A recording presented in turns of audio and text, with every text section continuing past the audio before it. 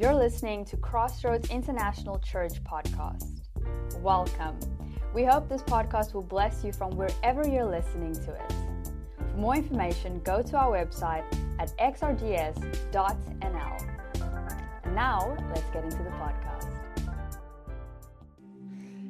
Immediately, he made the disciples get into the boat and go before him to the other side, while he dismissed the crowds.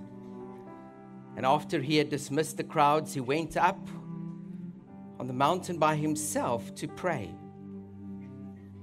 When evening came, he was there alone, but the boat by this time was a long way from the land, beaten by the waves, for the wind was against them. And then in the fourth watch of the night, he came to them walking on the sea. But when the disciples saw him walking on the sea, they were terrified and said, "It is a ghost." And they cried out in fear. But immediately Jesus spoke to them, saying, "Take heart, it is I. Do not be afraid." And Peter answered him, "Lord, since it is you, command me to come to you on the water." He said, "Come." So Peter got out of the boat and walked on the water and came to Jesus. But when he saw the wind, he was afraid, and beginning to sink, he cried out, "Lord, save me." Jesus immediately reached out his hand and took hold of him, saying to him, "O you of little faith, why did you doubt?" And when they got into the boat, the wind stopped.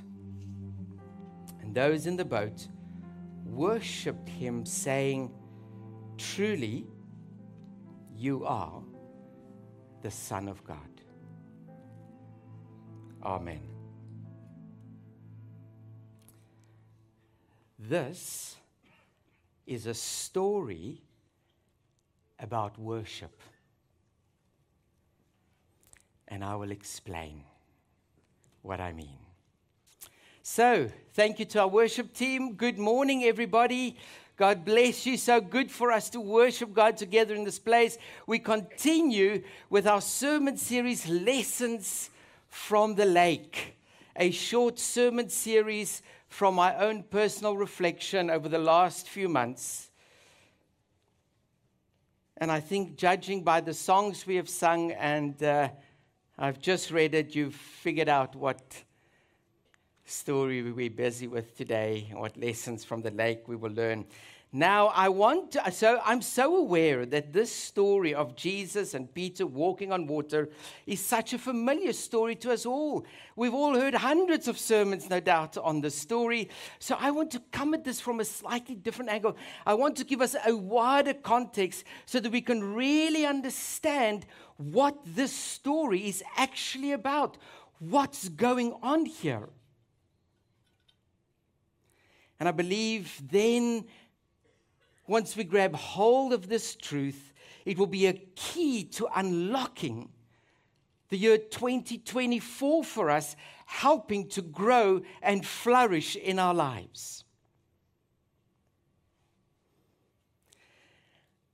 If we believe Jesus to be a good man, a teacher who did good things, or who does good things, we will then honor and respect him as a good man who does good things, as we do all men who do good things.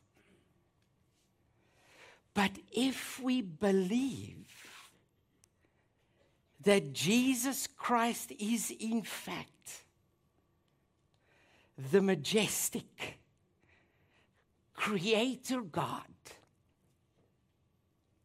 Majesty, King of all kings, Son of God, God Himself, well then that changes everything.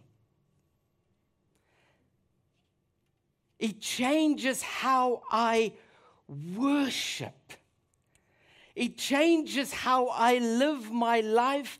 It changes what I do with my life, how I see my life, how I see the world around me, and how I see other people. If I come to see and believe Jesus as, verse 33, truly you are the Son of God, that changes everything. The key to flourishing in 2024. And so in order for us to understand this very familiar story that you have read and have heard preached so many times, we must understand really what Matthew is trying to do. Why is the story where it is? What is the point he's trying to make? What's he getting at? Is this just a story about two guys walking on water? Well, one and then one for a tiny little bit. What's Matthew's objective? What's his goal? If we understand that, we will read the story so differently. And I'm going to tell you what Matthew's goal is right from the get-go, and then we're going to unpack it. Here is the idea.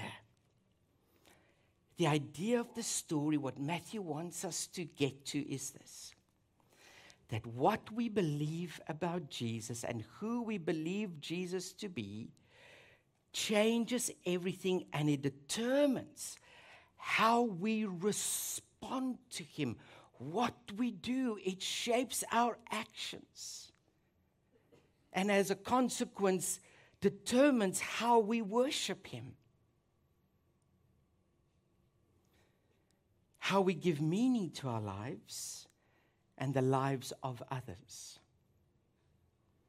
So his goal in telling and writing the story for us is this: he wants the readers, you and I, to come to believe in Jesus more deeply, as more than just a teacher or a rabbi, but as the Son of God.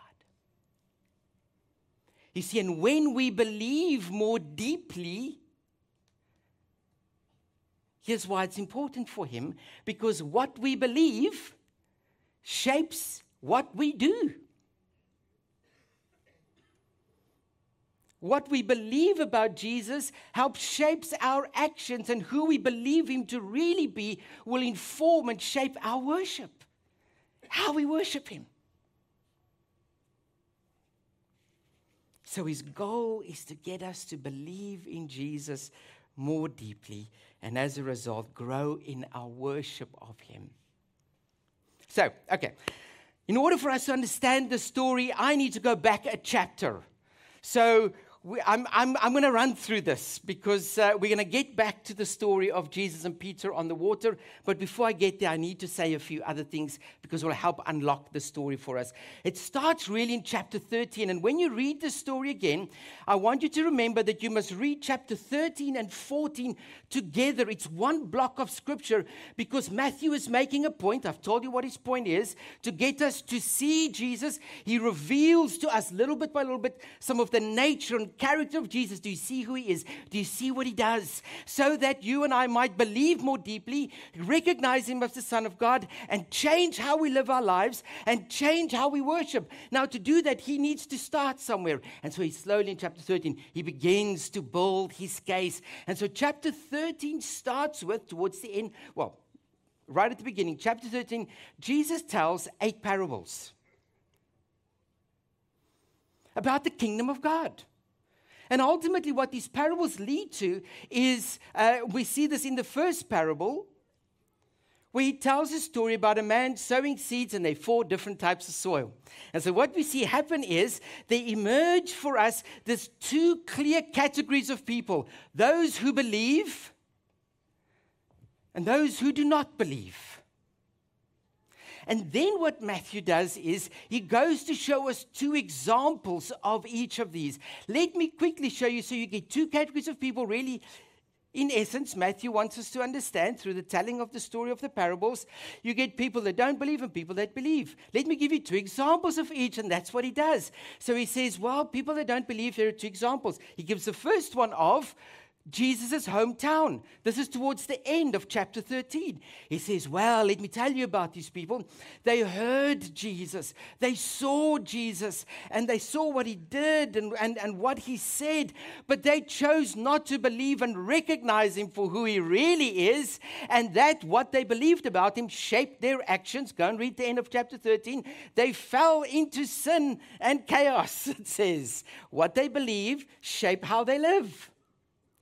So he used the example of his hometown. He said, let me give you another example of what unbelief or disbelief looks like. And then he used the example, this is the beginning of chapter 4, of Herod. He said, well, here's another guy who heard and saw but did not believe. And then he said, in fact, here's what we must recognize in the first part of chapter 14, is that what happened was his disbelief shaped his actions. What were his actions? Ultimately, his actions led to the execution of John the Baptizer, and then ultimately the crucifixion of Jesus Christ. And then he goes, well, let me show you now 2 examples. So I've showed you 2 examples of disbelief, his hometown, Herod. Now let me show you 2 examples of what belief looks like, what faith looks like. And here's what I'm going to do, Matthew says. He says, I'm going to give you these 2 examples, and in these examples, I'm going to reveal the nature and character of Jesus so that you get to see who Jesus is, what does he do, so that you might believe more deeply that he is, in fact, truly the Son of God, and that will change your actions, change how you live, and shape your worship of him so that we will worship him in spirit and in truth, surrendering our all and finding our lives flourishing. And Matthew's very clever. So not only does he say, let me show you 2 examples of what faith looks like, he sets them in a particular context. The first example, he says, I'm going to show you, I'm going to set the story in a context of need. This is the story of the feeding of the 5,000 that happens just before this one. So here it is. If you, followers of Jesus, are faced with a situation of need, can I reveal to you some of the nature and character of Jesus so that when you are in your situation of need, you might come to believe him more deeply?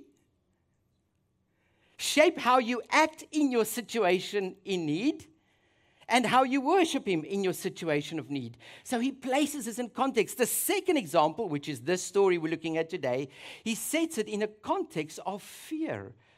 And the wind being against me, and the storms of life and being battered by the waves. And so he says, here's what faith looks like in the face of fear. So I'm going to reveal to you in the story who Jesus is, what he does, what he's like, so that you might believe more deeply. That will shape your actions. And even if you're faced with need, or even if you're faced with fear or the wind against you, you will be able to believe that he's the Son of God. And so when I have need, and I believe that, when I am in fear and the storms of life against me, I believe that it changes everything. And so what he's saying, if you face need or you are in fear and being battered by life, if you believe Jesus as the Son of God, it will change everything for you. It'll change how you see your need and your fear and the storm against you. Okay, so very quickly, let's look at the first example of the feeding of the 5,000. So this is kind of the middle bit of chapter 14 now, just before the story that we read.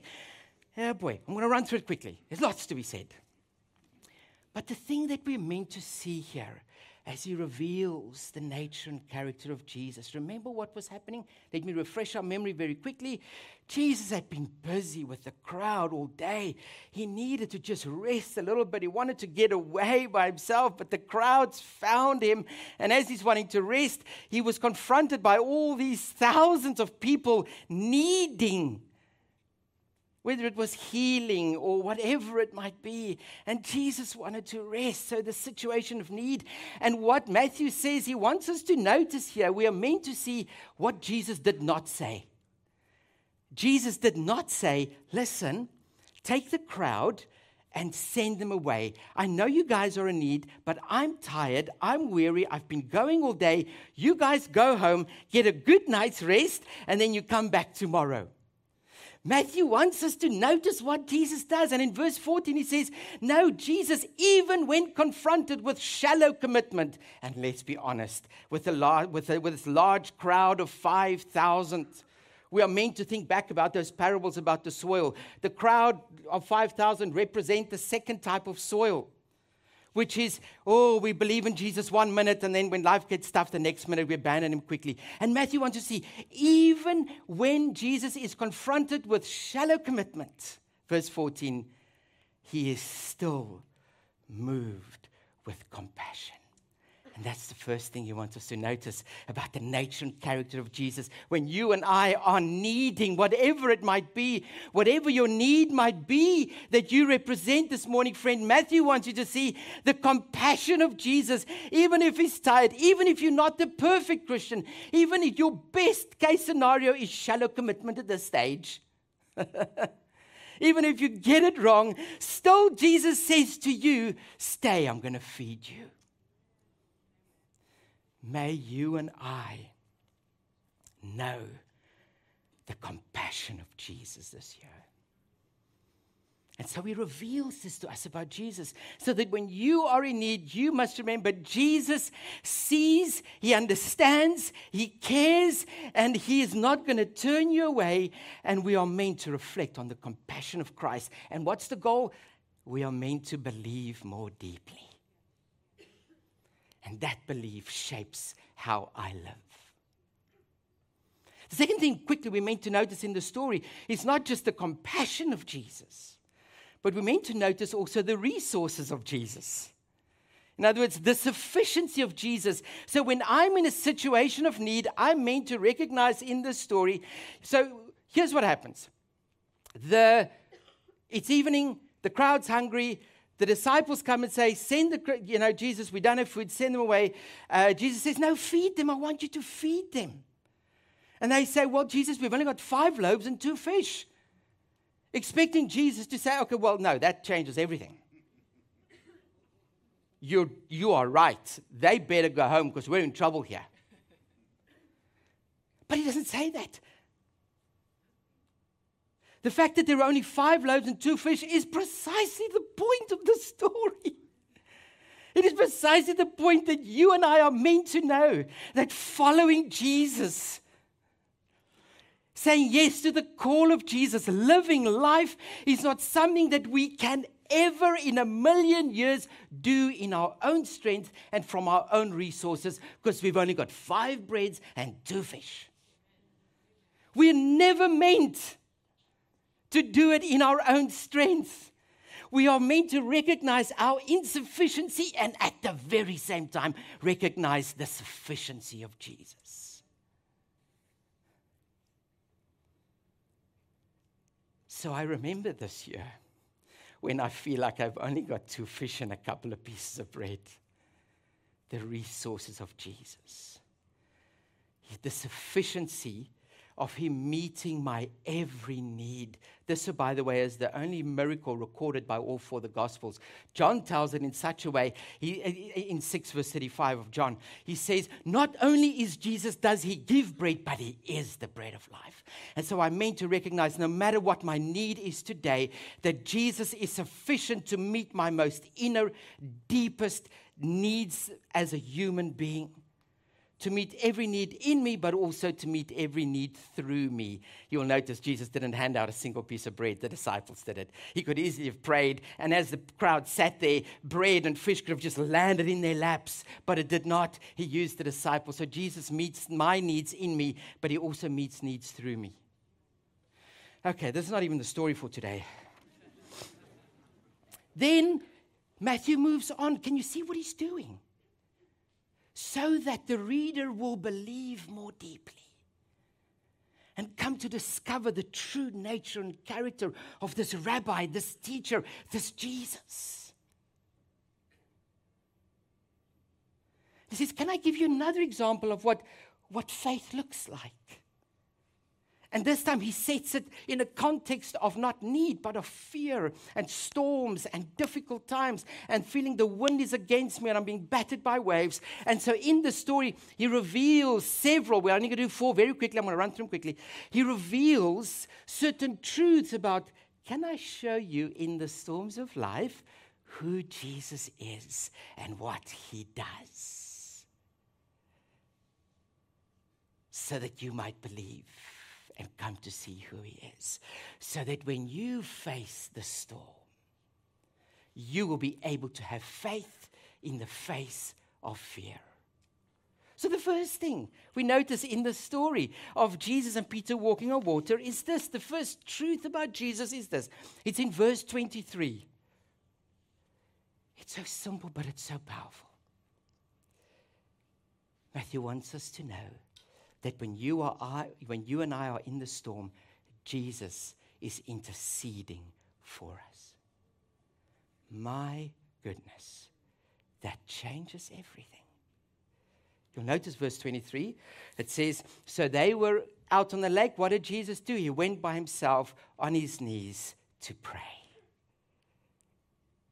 To pray for his disciples, to pray for you and me. I think, so I read this in the context of Romans chapter 8.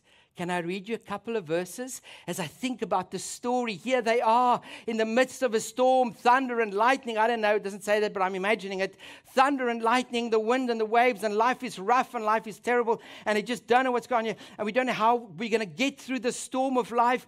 And where's Jesus? Jesus is on his knees praying for his disciples out at sea. And I'm reminded of Romans 8. I'm going to read you a few verses. What then are we to say about these things, these storms? If God is for us, then who is against us? He did not even spare his own son, but offered him up for us all. How will he not also with him grant us everything? Who can bring an accusation against God's elect? He is also at the right hand of God and intercedes for us. And then that question we all know. What then can separate me from the love of God? Let me paraphrase. What storm of life can separate me from the love of God? And you know the response. Neither death nor life, Okay. The point that Matthew wants us to get is that you and I, my beautiful friends, you and I can look at the trials and struggles of life differently when we know that the very Son of God,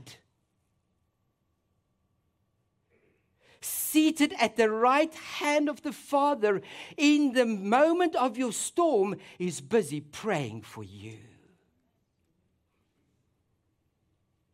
You see, if he's just a teacher, that doesn't really matter. But if he's the Son of God, that changes everything. You want to know how you can flourish in 2024? Well, hello. The second thing I think we're meant to see in the story is verse 27. Oh, this is so good. This is so good. And here it is. So in verse 27, so now there's a storm. Jesus comes walking to them. So if you're taking notes, I'm in the storm of life. Second point, he is present with me. Okay, but here's the beautiful thing about it. So he comes walking to them. They scared. Who wouldn't be? This is not normal. It's a ghost. Jesus goes. He says, take courage. Don't be afraid. It is I. Oh, Matthew writes this because you and I are meant to go when we read this. Hang on a minute. That sounds familiar. I've heard this somewhere before. And we're meant to think Exodus chapter 3, that moment when in a burning bush, no less, God reveals himself in a new and a beautiful way.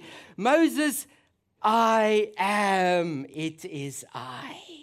And so the words of Jesus in the midst of the storm echoes that idea of I am. Matthew writes that quite intentionally. What's the lesson? Well, the lesson is this, that Jesus not only stills the storms of life, but he uses the storms of life often as a pathway for a greater revelation of himself to you that you would not have apart from the storm. And so what happened here was Jesus revealed himself. And I think something happened when he said this word, "It is I." Okay, you're not just a teacher. Truly, you are the Son of God. And so here's what I take away. That God uses the storms of life to reveal his character and nature to me in a way that I would never know apart from the storm.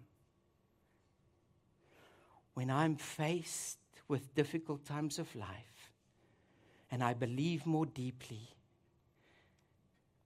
I come to learn and see God in ways that I've never before.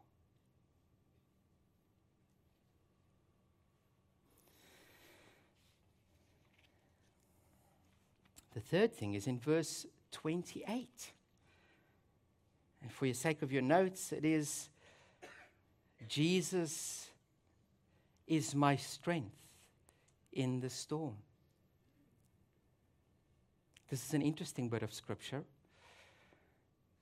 You see, it was when he recognized Jesus and recognized him as the Son of God, and he saw Jesus out on the water, it was then that Peter realized, well, hang on a minute. Since it's you, and since you are doing it, and since you are the Son of God, well, then I can too.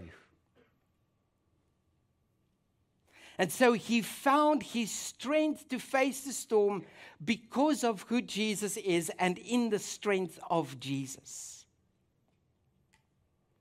And so we learn a very, very important lesson here for living the Christian life, for flourishing, for facing the storms of life. We learn a very important lesson. You see how comforting it is to know that when you and I face the trials, and when we do not have the strength to face those trials, to know that Jesus does, he's out on the water, and because he's out on the water, I can be out on the water, and so I get to experience his strength when I have none. But it is dependent upon trusting in him, believing more deeply and trusting in him. As Peter found out. So Peter steps out. He sees the waves and he begins to sink. And then Jesus says these words, "Oh, you of little faith." And here is a key lesson for us about faith and a pastoral caution. If we miss the point of the story, we can read this as what Jesus was saying. Listen, you did not have enough quantity. The measure of your faith, the volume of your faith, the quantity of your faith was not enough. You did not have enough, Peter. If you had enough during your storm, you would have been able to walk on water all the time. If you had enough. And so many of us grow to think that, Lord, if I just believe more, if I can just muster more, have a greater measure, a greater quantity of faith, then you will heal me, then you will provide me with my need, then you will still the storm in me.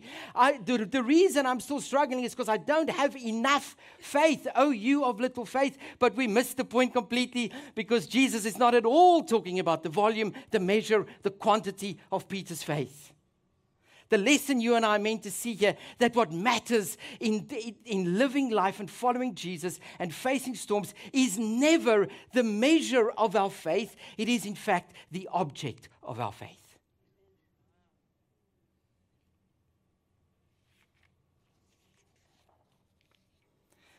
Peter's faith was little because he took his eyes off of Jesus, the object of his faith. And the point is clear then for us. Your faith is strong only when the object of your faith is strong.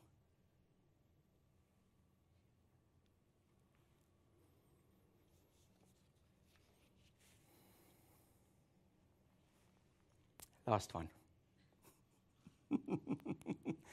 Oh boy, you see, this is what happens if I don't preach for 2 months.